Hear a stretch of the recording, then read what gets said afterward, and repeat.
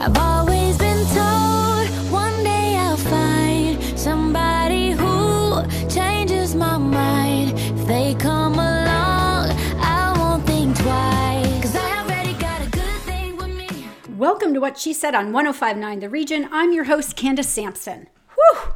What a week. It feels like we have had another decade of news in a 1 week period. 2020 is completely exhausting. So today, I hope you're taking great care of yourself, lady, and putting a huge emphasis on self-care because you deserve it. So put your feet up, grab a drink, and join me for today's show because I have another amazing lineup of guests to share with you today. You don't have to be an expert to know that this pandemic has hit parents hard. But when you hear the actual numbers, it's pretty sobering. Dr. Andrea Gonzalez, the lead author of the Ontario Parent Survey, joins me to share some of the jaw-dropping results of her study that was conducted in May and June of this year. If you're looking for your next great read, look no further. You won't want to miss my interview with Marci Warhaft, who joins me to share the details on the release of her new book, The Good Stripper, a soccer mom's memoir of loss, lies, and lap dances. Canadians now have an incredible new way to treat major depressive disorder that is non-invasive and medication-free. It's truly a game changer. Dr. Steiner joins me to discuss the benefits of BrainsWay's deep TMS approach and how it can help you. We are living in the age of protest, and many parents want their children to show up and speak up for issues that matter to them. How to do that safely, though, especially during this pandemic, is the challenge. Samantha Kemp Jackson joins me to share some of the tips she shared in a recent article in today's Parent. The ever-lovely Brodie is joining me to share an exclusive interview she has with Noomi, Rapace, and Joel Kinnaman from The Secrets We Keep.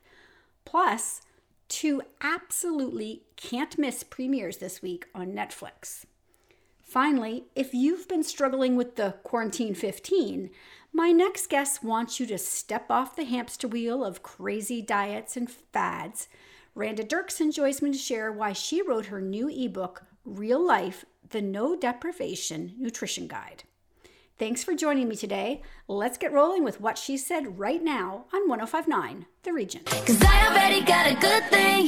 This girl is on fire. This girl is on fire. It's one thing to speculate that this pandemic has caused an inordinate amount of stress for women, but when you see the hard numbers, there is little room to dispute the impact. Dr. Andrea Gonzalez is an associate professor in the Department of Psychiatry and Behavioral Neurosciences at McMaster University and a member of the Alfred Center of Child Studies. She holds a Canada Research Chair in Family Health and Preventative Interventions. She is the lead author of the Ontario Parent Survey, which examines the impact of the COVID-19 lockdown on caregivers and their children. She hopes these findings will help inform practice and policy changes to support families during these unprecedented times. She is personally coping with the stressors of COVID-19 by enjoying time with her husband and 10-year-old son, biking, taking walks, losing at board games, and eating lots of ice cream bars. Welcome to the show, Andrea. Thanks so much, Candace, for having me. So this study I read with fascination, but let's just sort of lay out, when did you conduct the study? Over what time period? So we launched the study at the beginning of May, and then it ran until mid-June. So I think we closed it on June 19th. So it was open for about 6 or 7 weeks, and it would have really encompassed that initial lockdown period because I think it was, we hadn't even had any of the phased reopenings yet. Okay, and how many people were surveyed then?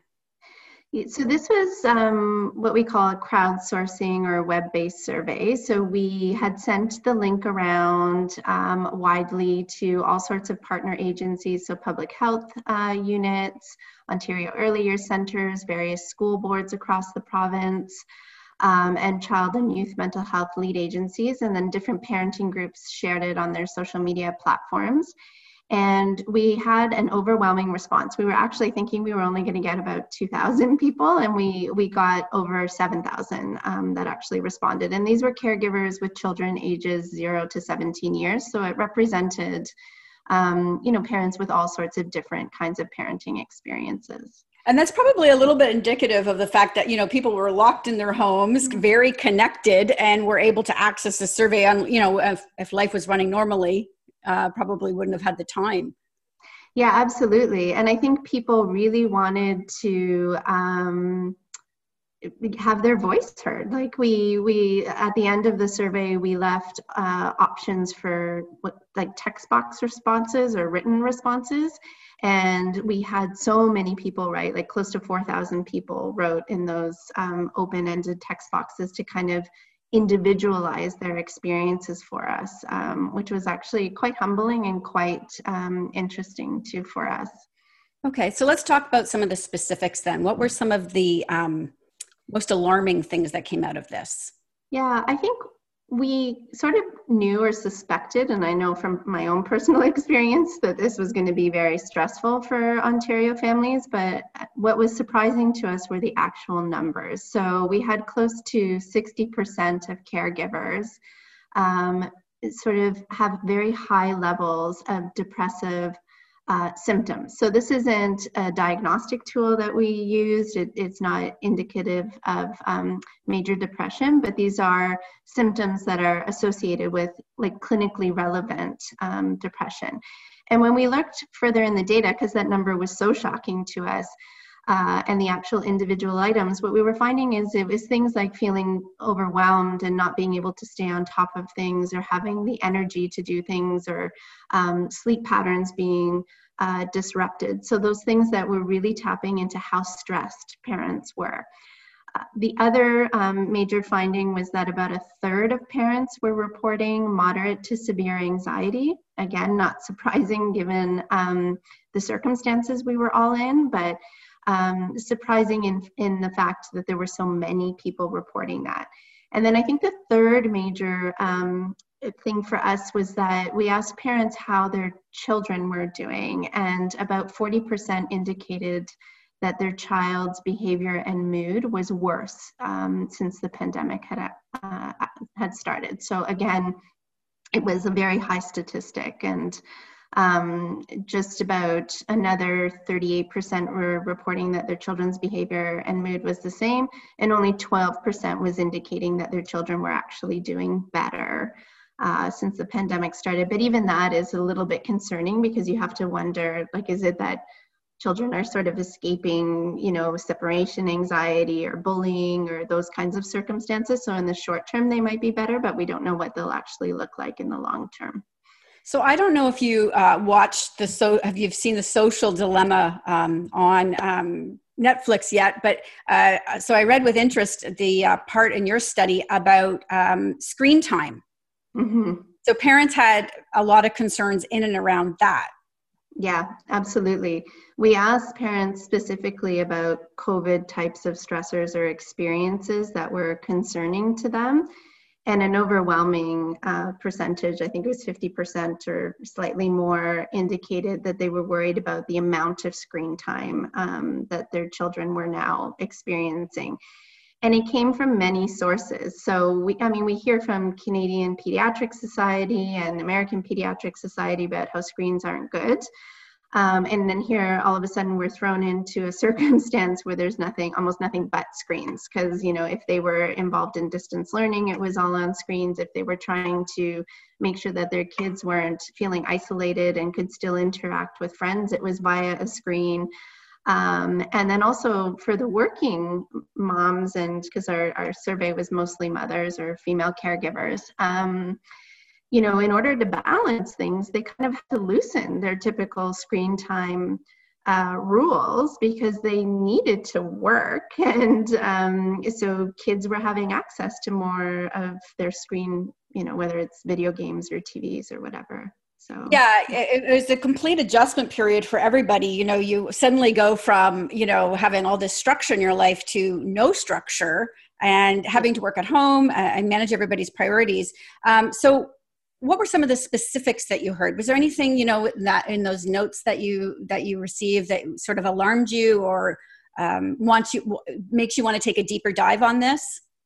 Yeah, I think we're having a qualitative researcher actually pull out the themes, but just in looking through them myself, there were a few things that sort of stood out. It didn't matter the age of the child that the parent was talking about or that they had, but isolation was a major concern. So for younger kids, first of all, for fairly new mothers with infants or toddlers, there were major concerns about how isolated they were feeling during the postpartum period, and their infants not having any kind of social interaction and what kind of impact that would have on their development.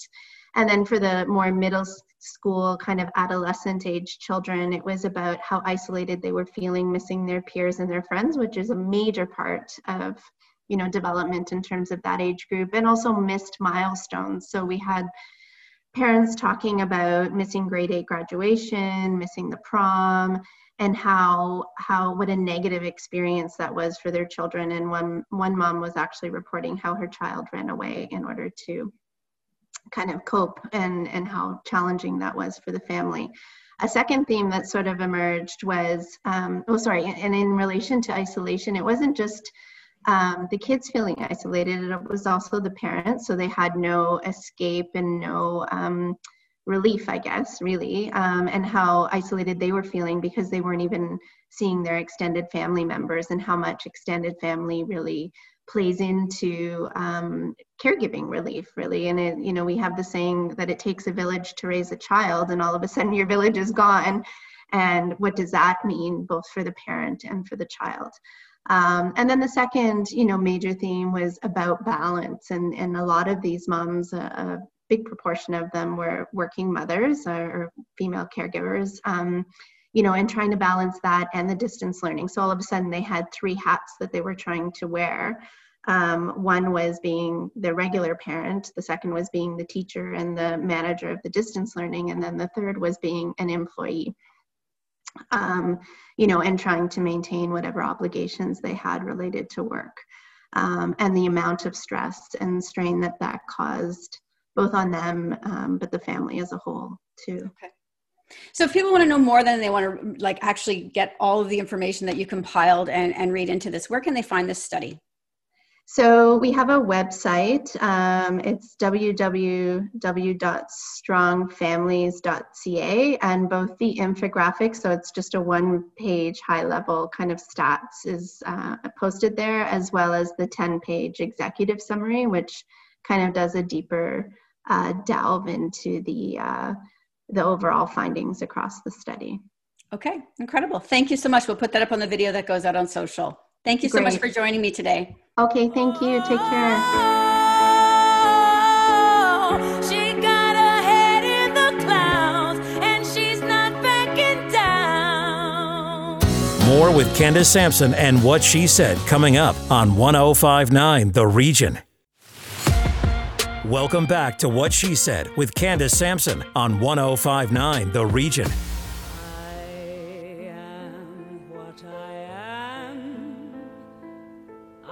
My own special creation.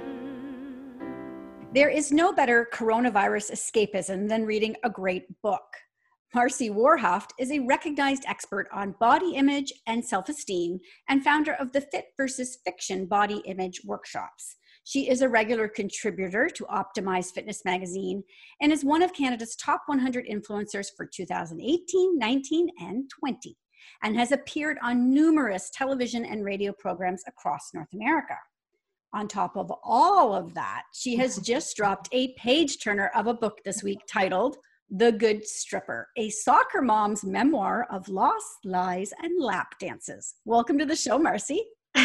Thanks for having me. So I have to disclose that obviously you sent me a copy of this in advance to read, and I couldn't stop reading it.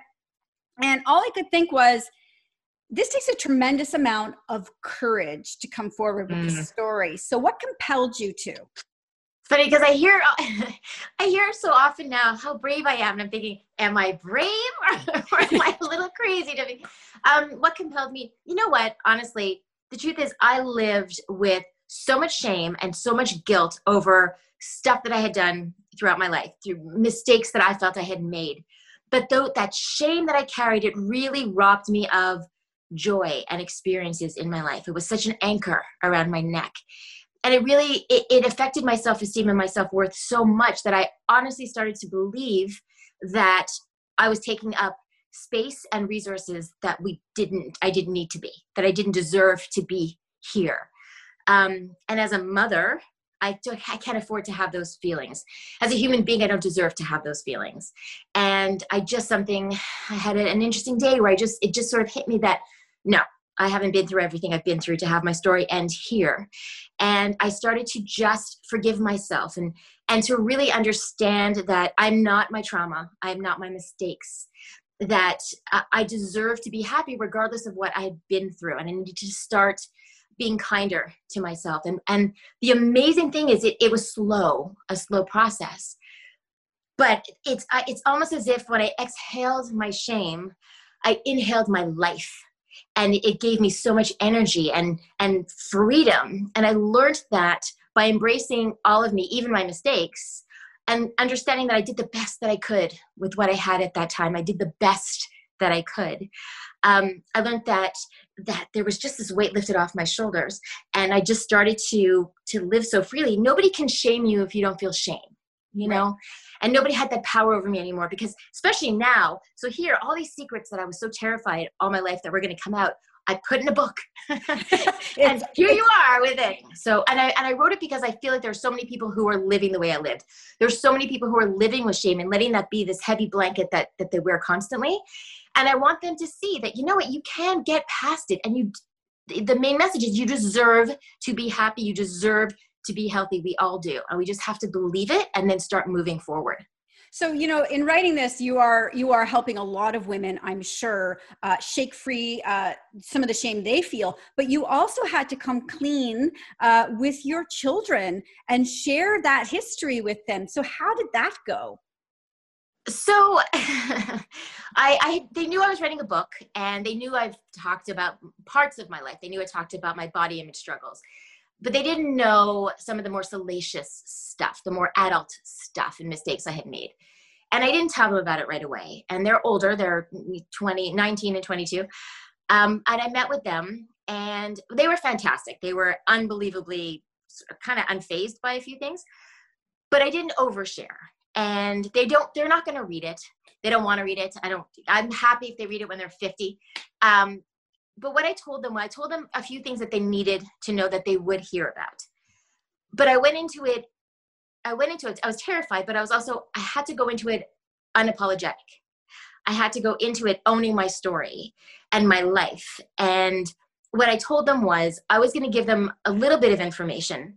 I wasn't going to overload them, but I'm open to them, whether it's 2 weeks from now, 5 years from now, 15 years from now. If they want to ask me anything, I will be open and honest with them, but I will not just kind of throw my life at them. And I had to be prepared if they were mad, if they read something later and they are mad. I had to be prepared for that. But my lesson to them also is if I project myself as this perfect person and this perfect mother, they're going to think that they have to be perfect too. And I never want them to think that. I want them to know if they make mistakes that they can recover from that and move forward. And I'm an example of that. So it's an excellent message for all of us. Yeah.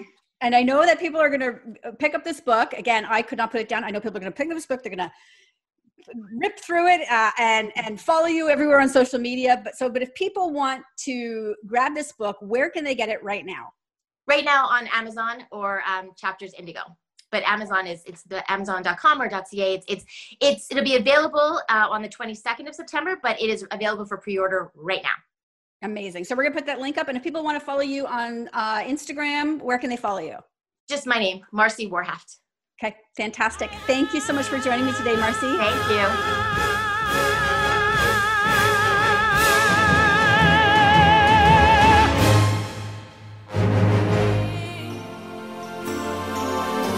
Did you ever know that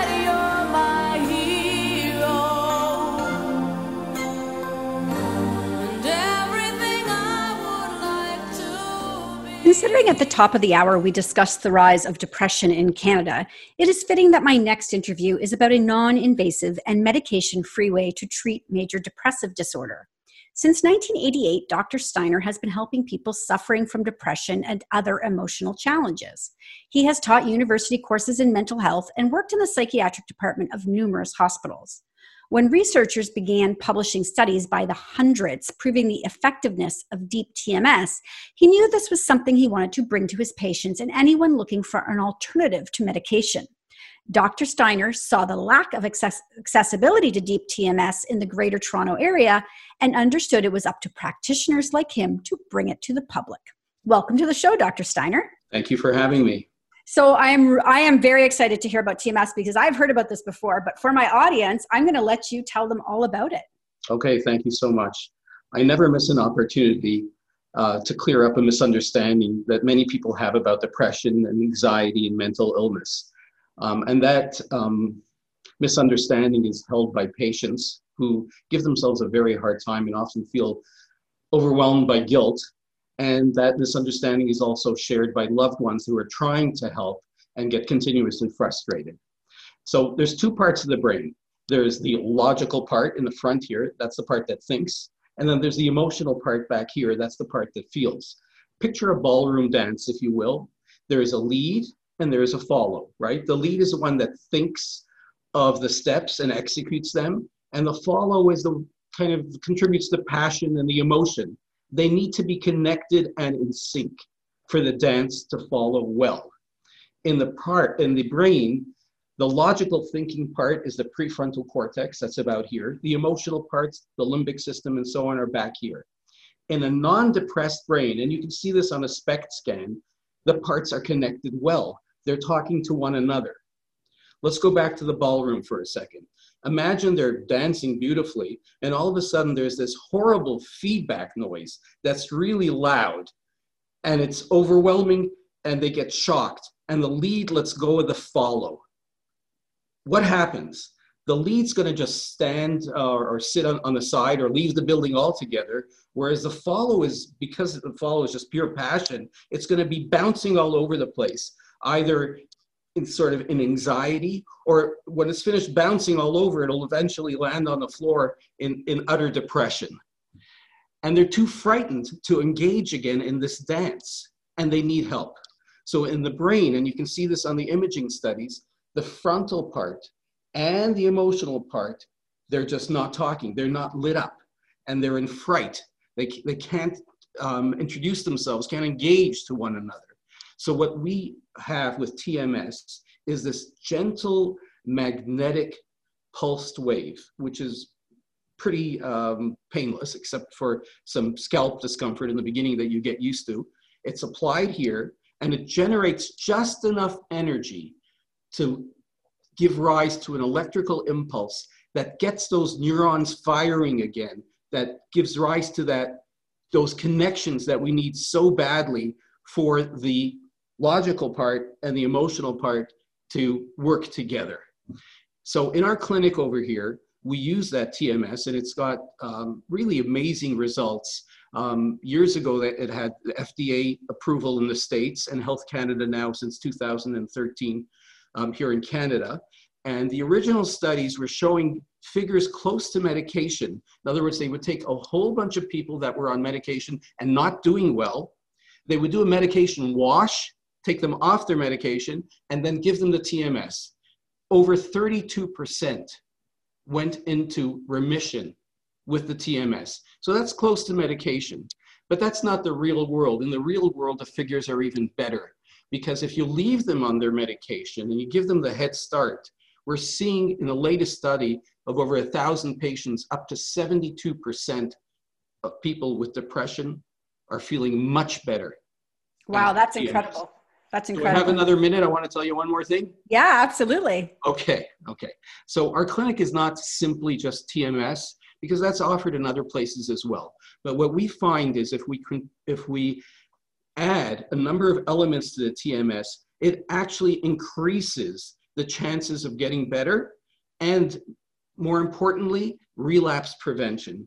And I've got one more analogy for you, okay? You're in a car and the ignition is not connected to the engine. No matter how many times you turn the key, it ain't working. So you fixed the stuff under the hood and now you can get moving, but you've forgotten how to drive. You need some help with that. Right. And sometimes it's been so long, you've forgotten where you want to go. So that's why we add what's called behavioral activation to get the person used to the dance again, and also positive psychology to help them remember what's important to them, their priorities, reach down into their soul, if you will, to get them back on the road and to keep going. So it's really a holistic approach then, really. Absolutely. This is wonderful. I'm excited about it. I've heard about it before, so I'm thrilled that it's here in Canada because I think it is an incredible approach. But so if people want to know more, where can they find you? tmsofcanada.com. Okay. And that's the best way. Okay, excellent. So we'll get that up on the video that goes out, and I'm very excited for this. Thank you for joining me today. Thank you for your time, Candace. Keep well. Bye-bye. Bye. Thank God for you, the wind beneath my wings. Stick around. More What She Said with Candace Sampson coming up on 105.9 The Region. Welcome back to What She Said with Candace Sampson on 105.9 The Region. The people have the power to redeem the work of fools. Making a sign, showing up, and taking a stand for your beliefs is one way to show your kids and your community what anti-racism work looks like. Doing it safely, however, is an entirely different matter, especially right now. Joining me to discuss is Samantha Kemp Jackson, a successful writer, media commentator, public speaker, and podcaster. Since 2011, Sam has been heard as a frequent syndicated parenting expert for CBC Radio, with segments broadcast nationally throughout the year. In addition, she's also a weekly national panelist on CTV News Channel on a segment called Behind the Headlines with veteran journalist Beverly Thompson, a role she's held since 2017. You can also catch her on her popular podcast, Parenting Then and Now. Welcome to the show, Samantha. Oh, thanks for having me, Candace. It's so good to have you back. I always love discussing things with you, but this in particular, this topic really interested me. It was around this time last year that I was attending the climate rally with my children. And it feels like we've just been in this cycle of protests since then. Yeah, I don't know what's happening. I don't know if, the galaxy is in retrograde or what, but there's a lot of strange things going on, and it seems like it's all kind of culminated now with, not only climate, but unfortunately a lot of racial tension and strife. And, the positive thing, though, I think about this whole thing is that people are using their voices, families are using their voices, and they are getting out there and protesting and making their feelings heard, and they're including their kids, which I think is a good thing. Yeah, it's interesting, growing up, I believe you're Gen X as well. I'm Gen X. And growing up, protests were just something that were not in my wheelhouse. We really, I guess, didn't have anything to protest. We didn't really, or even if we did, I think that protesting per se was perceived to be within the realm of the radical people. Precisely. They were either radical if they were protesting, or they were hippies, or back in the 70s when I was a kid, they used to call them pinkos, which is ridiculous. Yeah. But unfortunately or fortunately, depending on your perspective, I think that in light of recent events and the reality of the world that we're living in, I think it's mandatory and necessary now that we make our voices heard if we want things to change and we don't want the status quo to remain. Right. And I think that what's going to happen now is that these protests are going to become more frequent. We're going to see more of them about Black Lives Matter, about climate. There's a lot of things at play here. So let's talk about, we want our children to be involved. We want them to understand their voices matter. But how do we do it safely? And is there an age that we should be considering bringing them down to? Let's start with all of that. Well, first of all, I'd say that, is it ever too early to learn about the injustices that are going on in the world? Now, obviously, we can't speak to an infant or a 2-year-old about, the intricacies of racism and race relations, but we can certainly show our children that we are taking a stand in terms of something that we believe is important. And I've seen many parents do such things as taking their infants and their young children to protest. And you're going to see more and more of this, Candace, as time goes by and as we see more things changing within our society and things being brought to light that were previously not seen because we didn't have video footage or cell phone footage like we have ubiquitously now. So I would say the first thing to do is for parents who are considering doing this, to just do your research. So look into what the event is. So first of all, what are you protesting? If it's in line with what your values are and something that you feel very strongly about, well, that's great. That's the first step. But look into who is organizing it. So are the organizers people or institutions that have a footprint within the protesting realm? So is this their first rodeo, or have they done this many times? If it's the latter, then certainly they know what to anticipate, how to get all of the variables in place so that people remain safe, how to have some, how to have the supports that are there that they would require if there are going to be large crowds. I would also say, look into perhaps starting small and going big. So, if this is your first time taking your family out to a protest, then certainly start with one that's perhaps more local, one that's perhaps in an area that you're familiar with, one that is perhaps not as large. So if it's something that is going to have, thousands of people. Now, certainly right now, that's not going to happen because we're in the midst of a pandemic, but were it normal times, I would say to, start small and then get bigger as you go, as you get more comfortable and you're more aware of what to anticipate at these events. Right. I remember taking my daughters down to the Women's March when Trump was elected. And,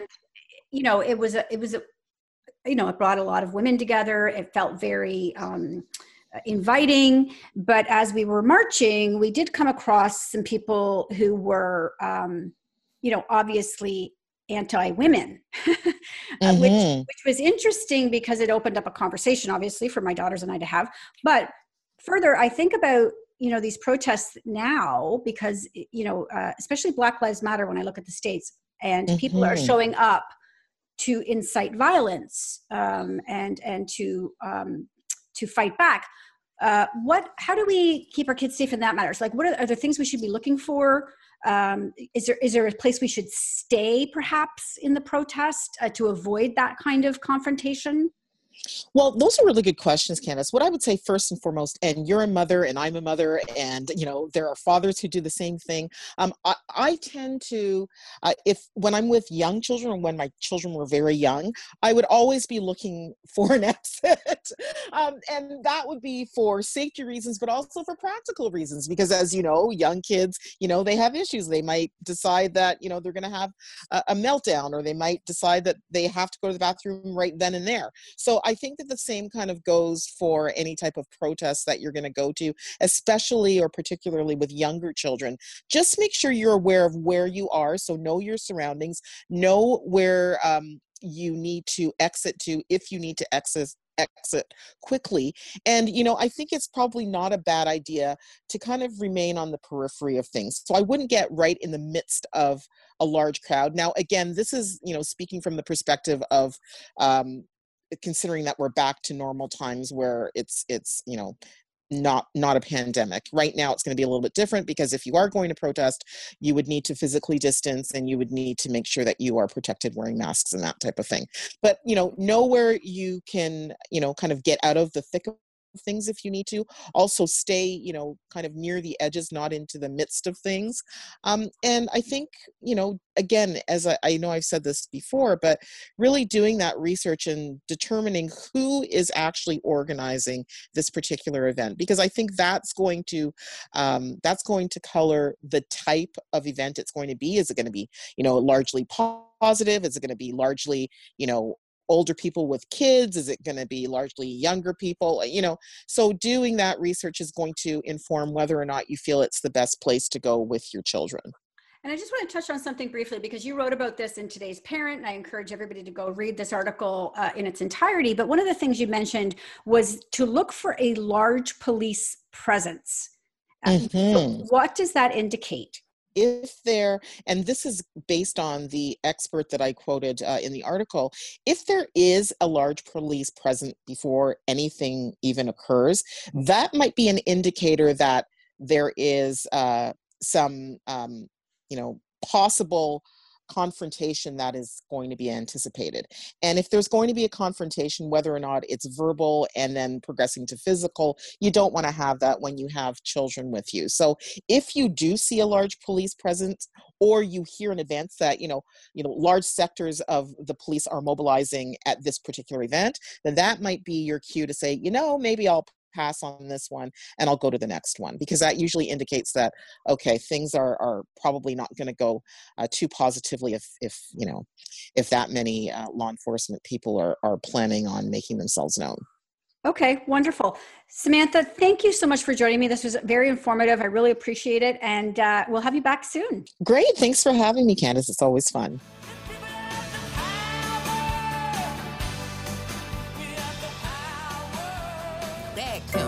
I'm a savage, classy, bougie, ratchet, sassy, moody. Joining me now for Saturday Night at the Movies is Brodie. And Anne, this week you're bringing me an interview.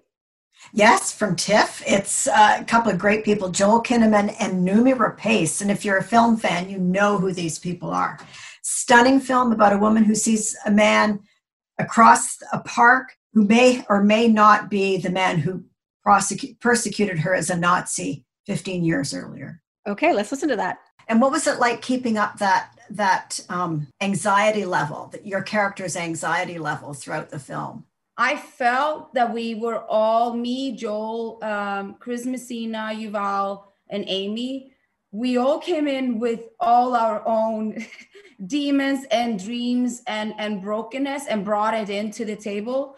So I felt like we were all on this journey together with I kind of promised ourselves to not play it safe.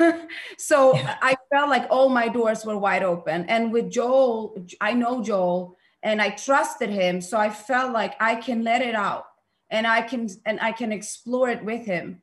So I felt like we went on a journey together very much, Joel. And some takes, I kind of felt like we lost time and we lost the sense of the world, right? Yeah. Wow. Joel, your character, he's living a false life on so many levels. And, so easy for me to identify with, Yeah, really? Do tell. So a few years ago, he was this alpha male, and here he is. He's a victim, this big, powerful man. He's a victim to a tiny, determined woman.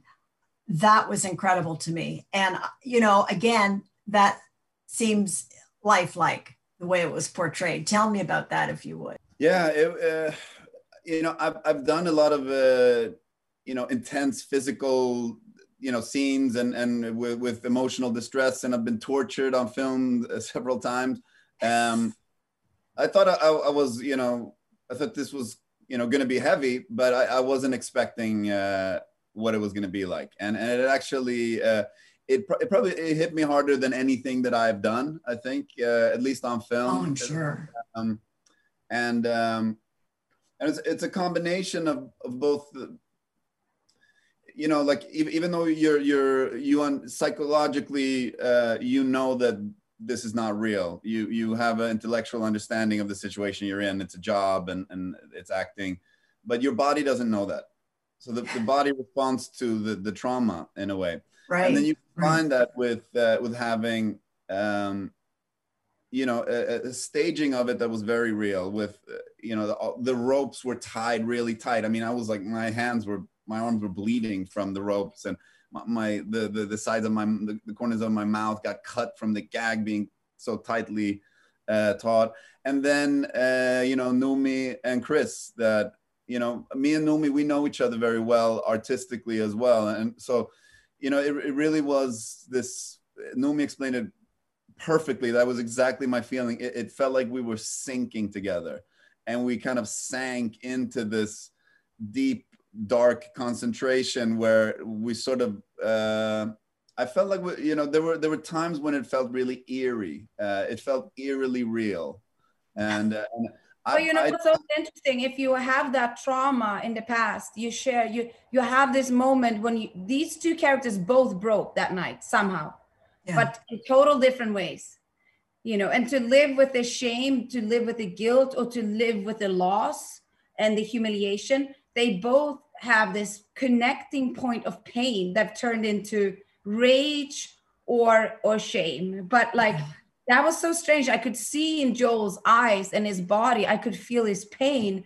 And somehow I felt more connected to him than I did with most people around her, Maya, in that life she was living.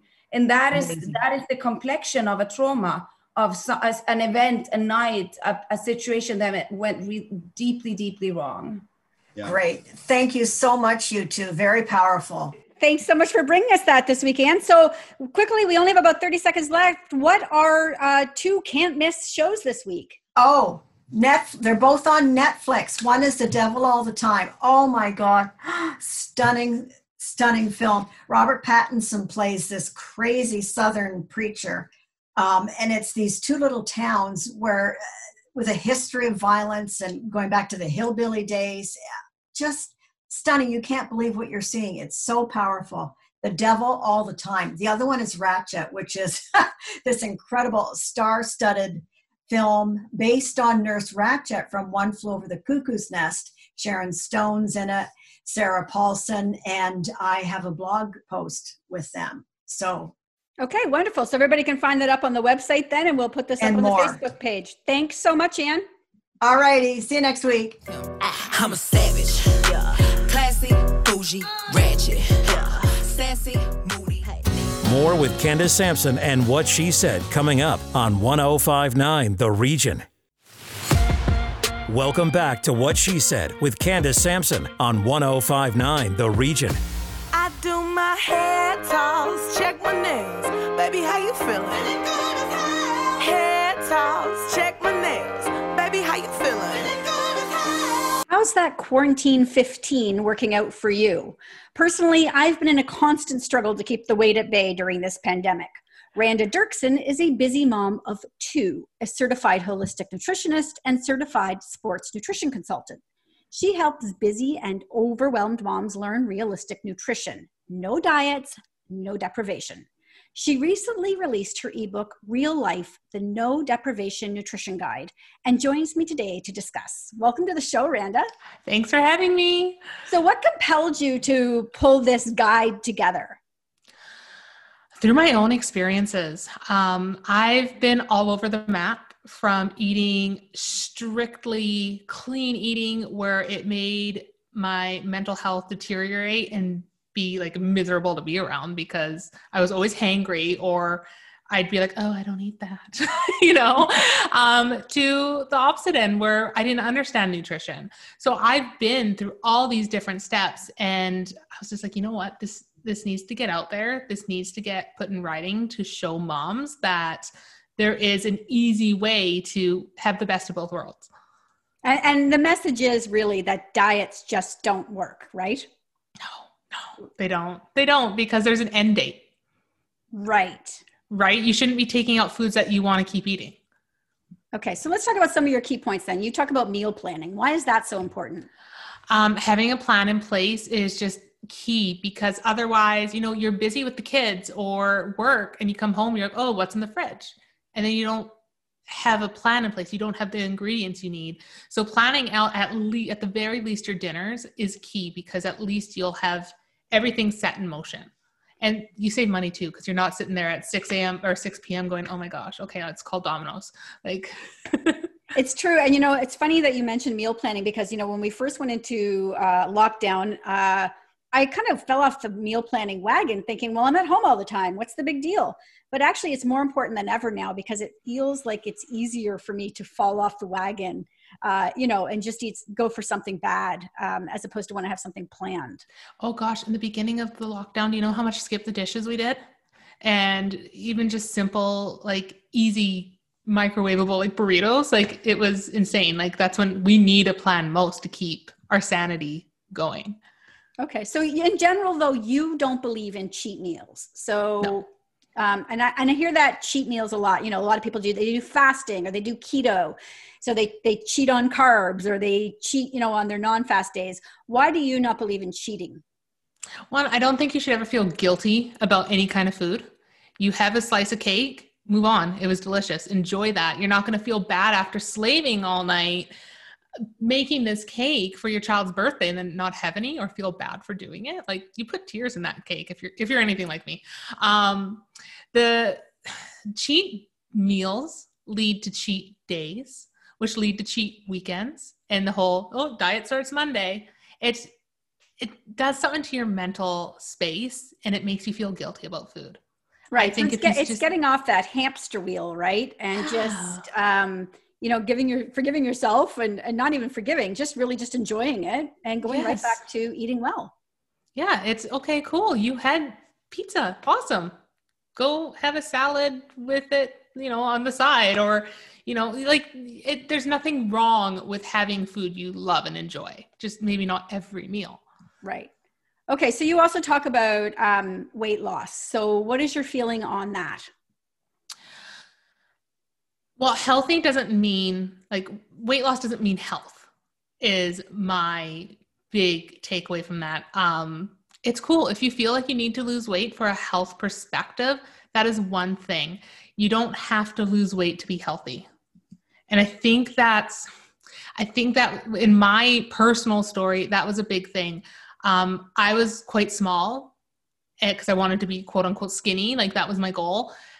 But I was so unhealthy, but yet I was being clapped up for it. You know, they're like, oh yeah, you look great. I'm like, cool. I'm only eating 1,200 calories a day and I'm miserable. Like, right. Yeah. But if you want to lose weight, absolutely. Weight loss doesn't have to be a bad thing. If you're doing it for the right reasons, if you're doing it for you, if you're doing it for your health, if you're doing it to fit into genes that you used to have in high school, that might not be that, constructive, or if you're doing it for someone else or to look like someone else, that's when I'd be like, hey, you know what? Maybe you should go talk to someone. Like, right. You know, we all have things we need to work through. Okay. So if I were to walk into your kitchen right now and open up the refrigerator, what would it look like? It's a chaos mess right now. I just went and got a bunch of groceries and it's like falling out. But you will always find some chopped veggies that are prepped to go, because when you want a snack and you want something quick, I have to reach and grab something that's available. If they're not prepped and ready to go, that's when I'll go to my pantry and reach for the chips and salsa. Right. So it's really just about putting a little bit of thought into it and preparation. Yeah. Okay. So if people want to access your guide though, and download it for themselves, where can they go to find that? Yeah, you can go to randanutrition.com/nutrition guide. And that will take you to the direct link, or you could just go to randanutrition.com for access to my guide and all my recipes. Okay. And on social, people can follow along. Your pictures, by the way, are beautiful. So people should follow you on Instagram. Thank you. Yeah, I'm everywhere across all the social channels at Randa Nutrition, including TikTok. I'm new there. I'm experimenting. It's fun. Okay. Excellent. Thank you so much for joining me today, Randa. Thank you. That's it for What She Said for this week. Stay up to date with our newsletter by signing up at whatshesaid.radio.com, and be sure to follow on social at What She Said Talk on Facebook, Instagram, and Twitter for videos of these interviews and more. Finally, be sure to subscribe to What She Said with Candace Sampson on Apple and Spotify for extended podcasts. I'll be back next week with more What She Said on 105.9 The Region. Tell me that you got a good thing for me, 'cause I already got a good thing. Previous episodes of What She Said on 105.9theregion.com.